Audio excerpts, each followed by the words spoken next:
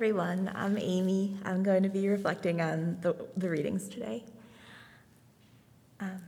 Among the feast days of the church calendar, there are a few that overflow with meaning the way Epiphany does. I said that in a really flowery, silly way. Basically, there's a lot that I could talk about right now. I could discuss the wise men themselves, the Magi. Who were they? How many were there? Where did they come from? How did tradition decide that they were kings? When did they arrive? I might focus on gift giving in general, or on the symbolism of those odd, expensive, and practical gifts that the Magi brought to Jesus. We might reflect on the idea of going home by another way and pull out the James Taylor song of the same name. We might discuss, as Rachel did a bit already, the many traditions which various cultures observe the feast. So many options. The theme that the Leader magazine materials give us for today is based on the reading from the letter to the Ephesians. The manifold wisdom of God be made known. So this theme brings us back to the meaning of the feast contained in the name Epiphany, that moment of sudden revelation when everything is illuminated.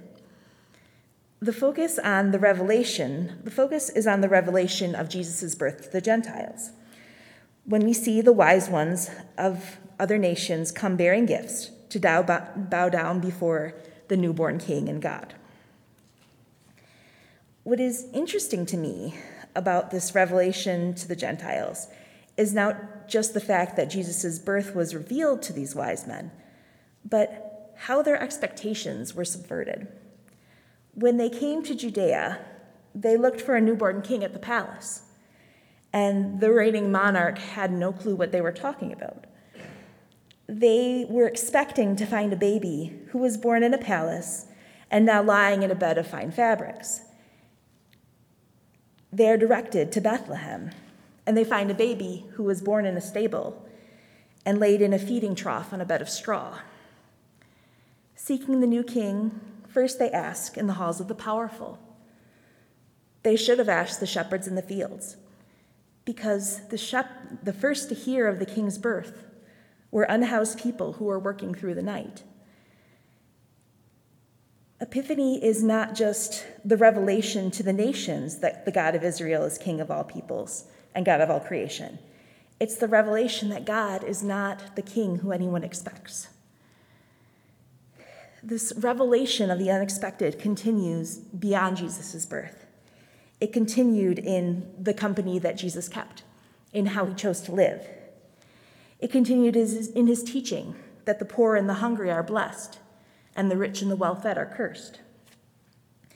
It continued when he did not fight back, when he was tortured and executed as a terrorist. And it continued when he rose on the third day. And in the epistle reading, we hear that God's unexpected wisdom continues to be revealed in the people that God is creating. The passage comes in a discussion of Jesus' work in reconciling human beings to one another. I'm going to read some of the preceding passage, in part because I like it and I have the microphone, but also because it just does fit really well with the themes. The preceding chapter reads, In Christ Jesus, you who were once far off have been brought near by the blood of Christ, for he is our peace. In his flesh, he has made both into one and has broken down the dividing wall, that is, the hostility between us, that he might create in himself one new humanity in place of the two, thus making peace, and might reconcile both to God in one body through the cross, thus putting to death the hostility through it.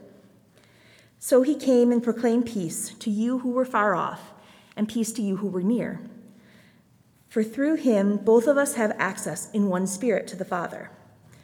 So then you are no longer strangers and aliens, but are fellow citizens with the saints and also members of the household of God, built upon the foundation of apostles and prophets, with Christ Jesus himself as the cornerstone. In him, the whole structure is joined together and grows into a holy temple in the Lord, in whom you also are built together in the Spirit into a dwelling place for God. I love both the passage I just read and the one that we read earlier today. I think it articulates the gospel in a way that I think is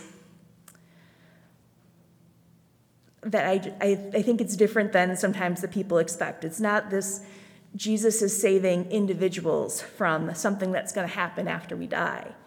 It is a story of Jesus reconciling us to God, but also to one another, saving us by his grace, not just from something, but for something, becoming a people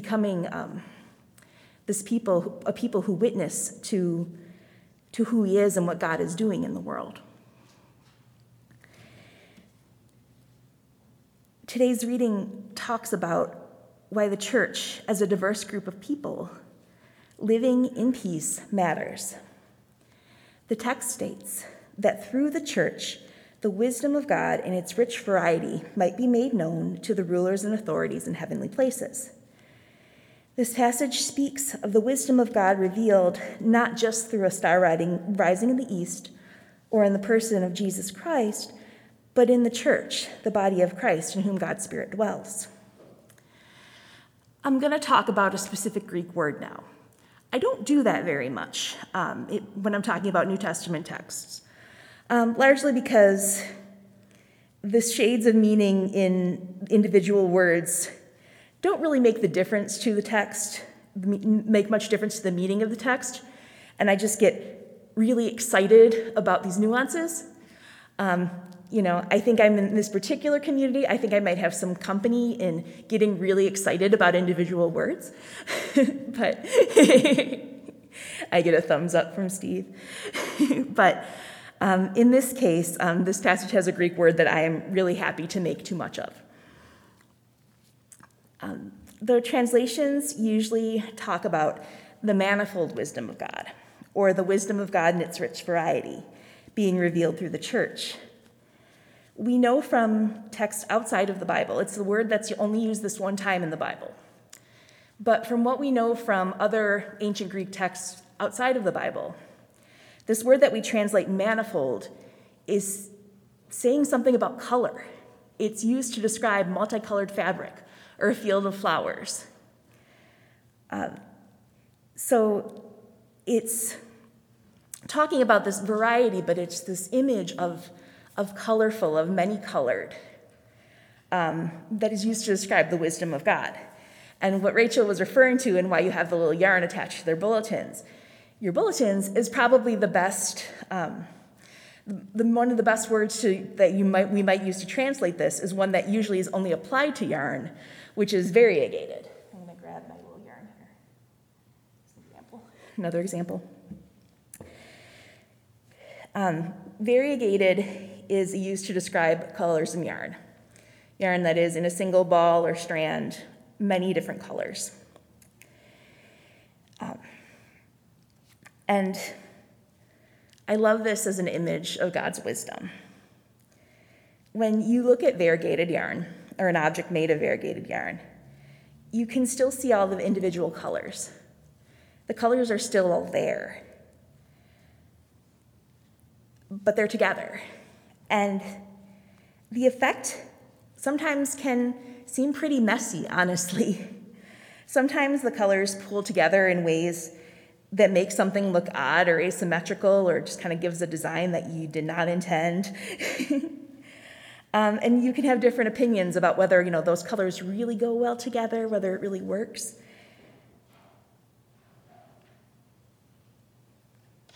The individual colors are still there, but it makes a whole, and it might be messy, but it's also beautiful.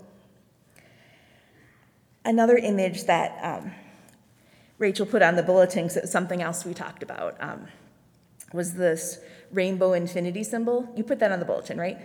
Yeah. Okay, somewhere, yes. And it's a symbol that's used to signify neurodivergence, neurodiversity.